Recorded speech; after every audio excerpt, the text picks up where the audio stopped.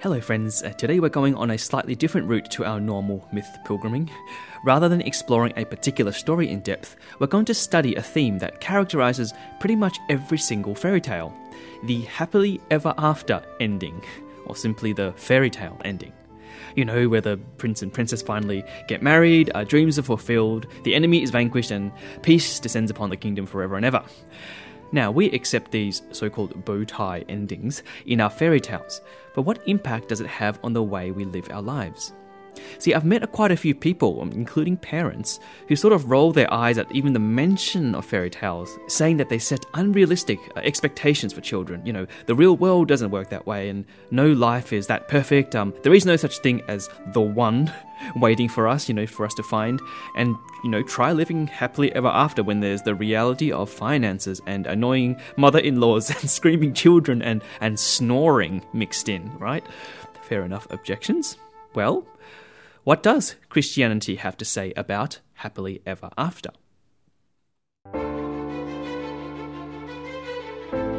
You're listening to The Myth Pilgrim, and I am Brother Lawrence of the Missionaries of God's Love. At its heart, the spiritual journey is a delightful and perilous adventure, just like the myths and fairy tales we love. This podcast is also a journey, learning from both wizards and saints, enchanted princesses and inner demons. Together, we'll discover how the great symbols of myth and fairy tale can guide us on our journey to God.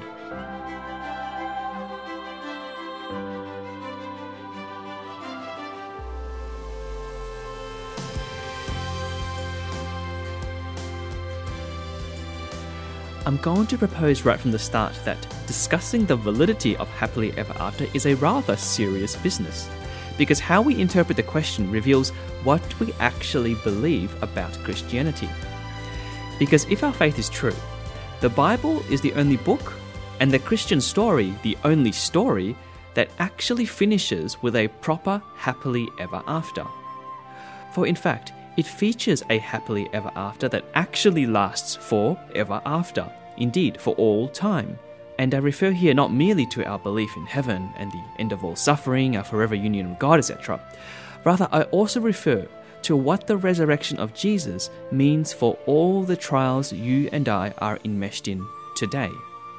Whether it's addiction, a difficult marriage, rebuilding our lives after a tragic mistake, or just reeling from the effects of sin, our faith tells us that God can bring out of our trials today such glory that if, like an alien were to visit the earth, the gospel would appear to him a bit like a fairy tale.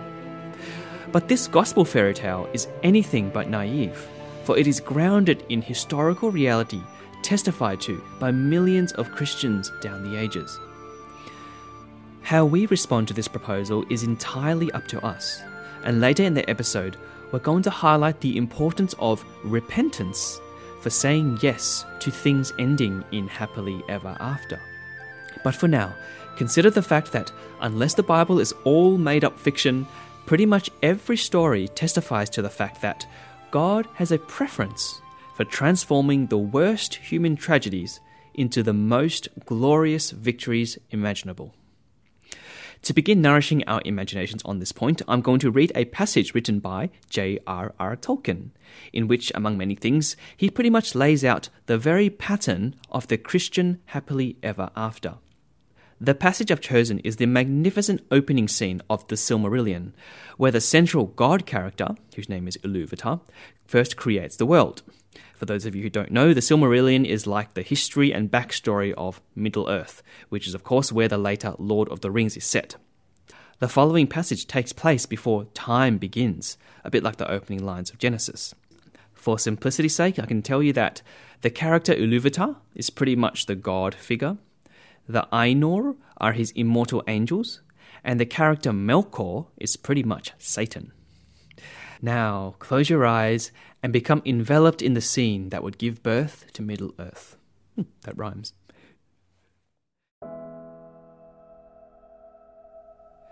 The one who is called Iluvatar first made the Ainur, the holy ones, that were the offspring of his thought, and they were with him before all else was made. And he spoke to them, propounding to them themes of music, and they sang before him, and he was glad. But for a long while they sang only each alone, or but few together, while the rest hearkened. Ever as they listened, they came to deeper understanding and increased in unison and harmony. And it came to pass that Iluvatar called together all the Ainur and declared to them a mighty theme, unfolding to them things greater and more wonderful than he had yet revealed. And the glory of its beginning and the splendour of its end amazed the Ainur, so that they bowed before Iluvatar and were silent. Then Iluvatar said to them, "Of the theme that I have declared to you, I will now make in harmony together a great music. And since I have kindled you with the flame imperishable, you shall show forth your powers in adorning this theme, each with his own thoughts and devices, if he will. But I will sit and hearken, and be glad that through you great beauty has been awakened in song." Then the voices of the Ainur, like unto harps and lutes and pipes and trumpets and viols and organs, and like unto countless choirs singing with words, began to fashion the theme of Iluvatar to a great music. And a sound arose of endless interchanging melodies woven in harmony that passed beyond hearing into the depths and into the heights, and the places of the dwelling of Iluvatar were filled to overflowing, and the music and the echo of the music went out into the void, and it was not void. Now Iluvatar sat and hearkened, and for a great while it seemed good to him, for in the music there were no flaws. But as the theme progressed, it came into the heart of Melkor to interweave matters of his own imagining that were not in accord with the theme of Iluvatar. For he sought therein to increase the power and glory of the part assigned to himself. To Melkor, among the Ainur, had been given the greatest gifts of power and knowledge, and he had a share in all the gifts of his brethren. He had gone often alone into the void, seeking the imperishable flame, for desire grew hot within him to bring into being things of his own. Being alone, he had begun to conceive thoughts of his own unlike those of his brethren. Some of these thoughts he now wove into his music, and straightway discord arose about him, and many that sang nigh him grew despondent, and their thought was disturbed, and their music faltered. But some began to attune their music to his, rather than to the thought which they had at first. Then the discord of Melkor spread even wider, and the melodies which had been heard before foundered in a sea of turbulent sound. But Iluvatar sat and hearkened, until it seemed that about his throne there was a raging storm, as of dark waters that made war one upon another in an endless wrath that would not be assuaged. Then Iluvatar arose, and the Ainur perceived that he smiled. And he lifted up his left hand, and a new theme began among the storm, like and yet unlike to the former theme, and it gathered power and had new beauty. But the discord of Melkor rose in uproar and contended with it, and again there was a war of sound more violent than before, until many of the Ainur were dismayed and sang no longer, and Melkor had the mastery. Then again Iluvatar arose, and the Ainur perceived that his countenance was stern. And he lifted up his right hand, and behold, a third theme grew amid the confusion, and it was unlike the others. For it seemed at first soft and sweet, a mere rippling of gentle sounds in delicate melodies, but it could not be quenched, and it took to itself power and profundity. And it seemed at last that there were two musics progressing at one time before the seat of Iluvatar, and they were utterly at variance. The one was deep and wide and beautiful, but slow and blended with an immeasurable sorrow from which its beauty chiefly came. The other had now achieved a unity of its own, but it was loud and vain and endlessly repeated, and it had little harmony, but rather a clamorous unison as of many trumpets braying upon a few notes. And it tried to drown the other music by the violence of its voice, but it seemed that its most triumphant notes were taken by the other and woven into its own solemn pattern. In the midst of his strife, whereat the halls of Iluvatar shook and a tremor rang out into the silences yet unmoved, Iluvatar arose a third time, and his face was terrible to behold. Then he raised up both his hands, and in one chord, deeper than the abyss, higher than the firmament, piercing as the light of the eye of Iluvatar, the music ceased.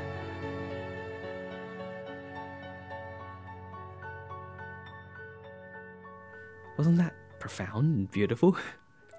While the passage takes place at the chronological start of the Silmarillion, it can nevertheless be understood as a metaphor for our entire biblical history, the creation, fall, and redemption of our world. Now, I don't know how much you picked up from listening to this for the first time, but ultimately what happens is that at the beginning of time, the god character, Iluvatar, creates a musical theme for the empty void, and his angels, the Ainur, sing in harmony with this theme, and for a time all is well. Then the greatest of all the Ainur, Melkor, comes along, he's the devil character, and in his own pride creates a discordant melody, one that sounds terrible and clashes with the previous song of the Ainur. So in response, Iluvatar offers a newer musical theme, which Melkor again distorts and twists with his own music. Iluvatar responds a third time, but this time he actually takes some of the notes from Melkor's discordant melody and weaves them into his own to create the most beautiful melody of all.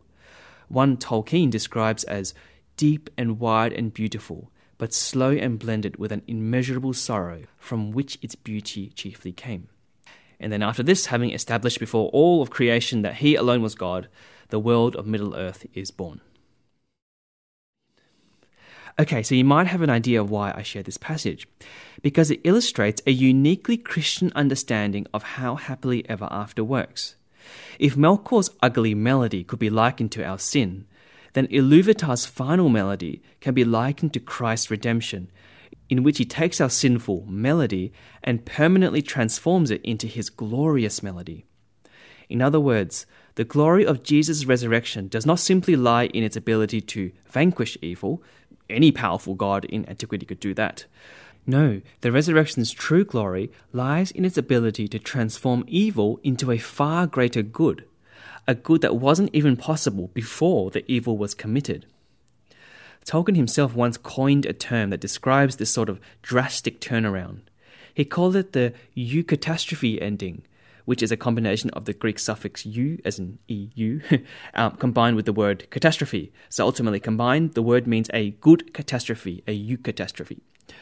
Tolkien describes how he needed to find a word that denoted not just a generic happy ending, but a definitive reversal of a tragic ending. In other words, the type of ending introduced by Jesus' resurrection.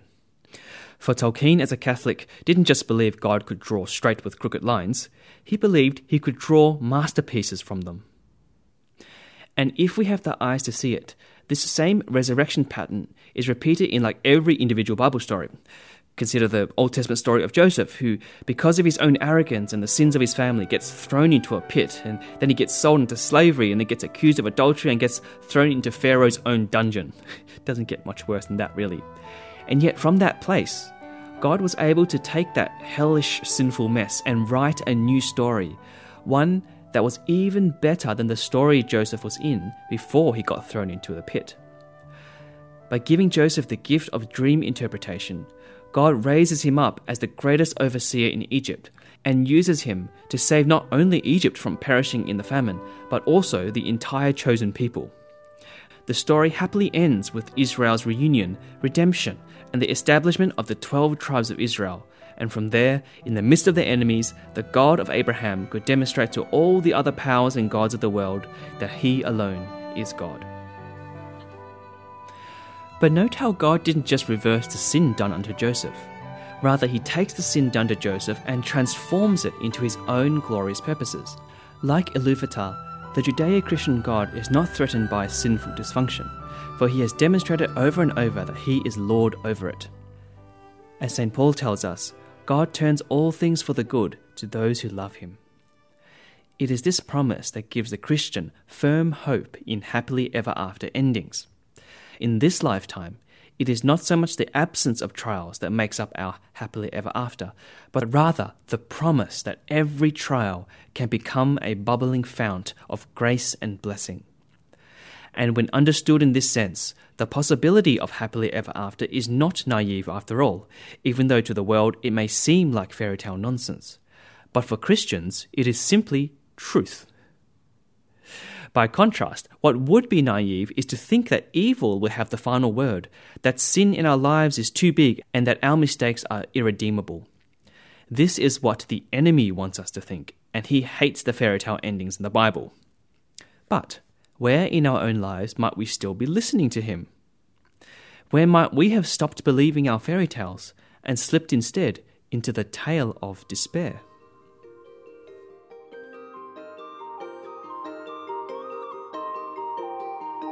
If you're enjoying this episode of The Myth Pilgrim, do consider sharing it with your friends so that we can together encounter God veiled in our favourite tales. I'm always open to your feedback and ideas too, so always feel free to contact me on the Myth Pilgrim Facebook page or through the website at themythpilgrim.com.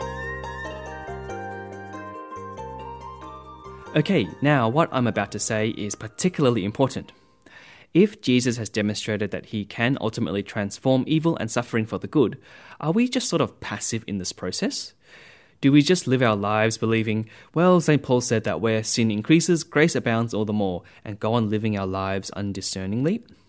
The answer, of course, is no, for it is possible to reject the happily ever after of resurrection, and we call this reality hell. For while the Bible shows over and over the power of Jesus to resurrect our situations, the same Bible posits repentance as the indispensable means to cooperate with this process. Repentance is like the key that allows us to unlock grace into our lives. You could say that it is the precursor, the condition in which we actually say yes to the gospel. After all, think back to the scriptures. In the Old Testament, repentance was like the central message of all the prophets, who foretold of God's victory and faithfulness, yes, but only once Israel repented and turned away from their idol worship and so on. To turn away from sin and repent was also the message of John the Baptist, whose mission was to prepare people for the message of Jesus. And then in Mark's Gospel, Jesus' own first words were, "The kingdom of God is at hand, repent and receive the gospel." Okay, so what does repentance mean? Well, from the Greek word metanoia, which we translate as repentance, repentance literally means to turn one's life around or to reorient one's direction. It means to acknowledge one's sins and shortcomings, yes, but like the prodigal son, it also means we resolve to amend them too. It means renouncing the enemy's lies and his tales of despair. It means the willingness to convert all our faculties, the mind, the will, the emotions, and the body back to God. You could even say that the measure of our repentance is actually how concretely it turns us away from sin and back towards God. For example, in the Joseph story, we see how when Joseph's brothers rise up to fight and defend young Jonathan, this is actually a sign of their repentance, an indication before God that they had turned away from their first sin of betraying young Joseph. This gesture becomes the key to literally their own salvation, for it reconciles them to Joseph and then ushers in the whole tribe of Israel into Egypt during the famine. And of course, Joseph himself demonstrates repentance through learning to use his gift of dream interpretation for the service of others rather than for building up his own ego. You know, even in our secular fairy tales, they pick up the significance of repentance in bringing about their happily ever after endings. I mean, look at the endings of tales like Pinocchio, where Pinocchio is turning back to his conscience and proving himself brave, truthful, and unselfish, opens himself up to the grace of the Blue Fairy. And the result is the lifeless Pinocchio not only gets restored back to life as a puppet, but gets transformed into the real flesh and blood boy. Beauty and the Beast also ends with this type of glory too, where not only does the Beast get transformed back into a human prince, which is normally a good enough ending, but he also gains the lovely Belle as his wife. Through his turning away from selfishness and displaying a willingness to sacrifice himself for another, the prince ends up more blessed than he was before his fall. Perhaps our secular age loves fairy tales that end like this, because they echo the real ending that can truly satisfy our souls, the Christian happily ever after.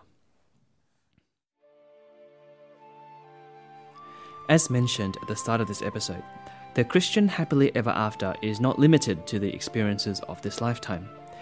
Indeed, it finds its fullest expression at the end of time, in heaven, where history arrives at its zenith, justice is restored, suffering will cease, and God's love for you and I becomes consummated.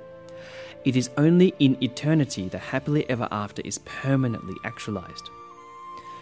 For while we here on earth can have glimpses of it, we also know that some trials will only reveal its resurrection glory in eternity. And while we carry such crosses, especially those we have no control over, we are invited to orient our lives by the resurrection tale and not by the hopelessness tale. Pastorally, there's much more to say about all of this, but perhaps that's for another heaven-themed episode of The Myth Pilgrim. For now, I will leave you with this thought. Most happily ever afters in our fairy tales involve some sort of romantic fulfillment in which lovers finally get together and begin a new life, right? Well, there's also something similar to be said about the Christian happily ever after.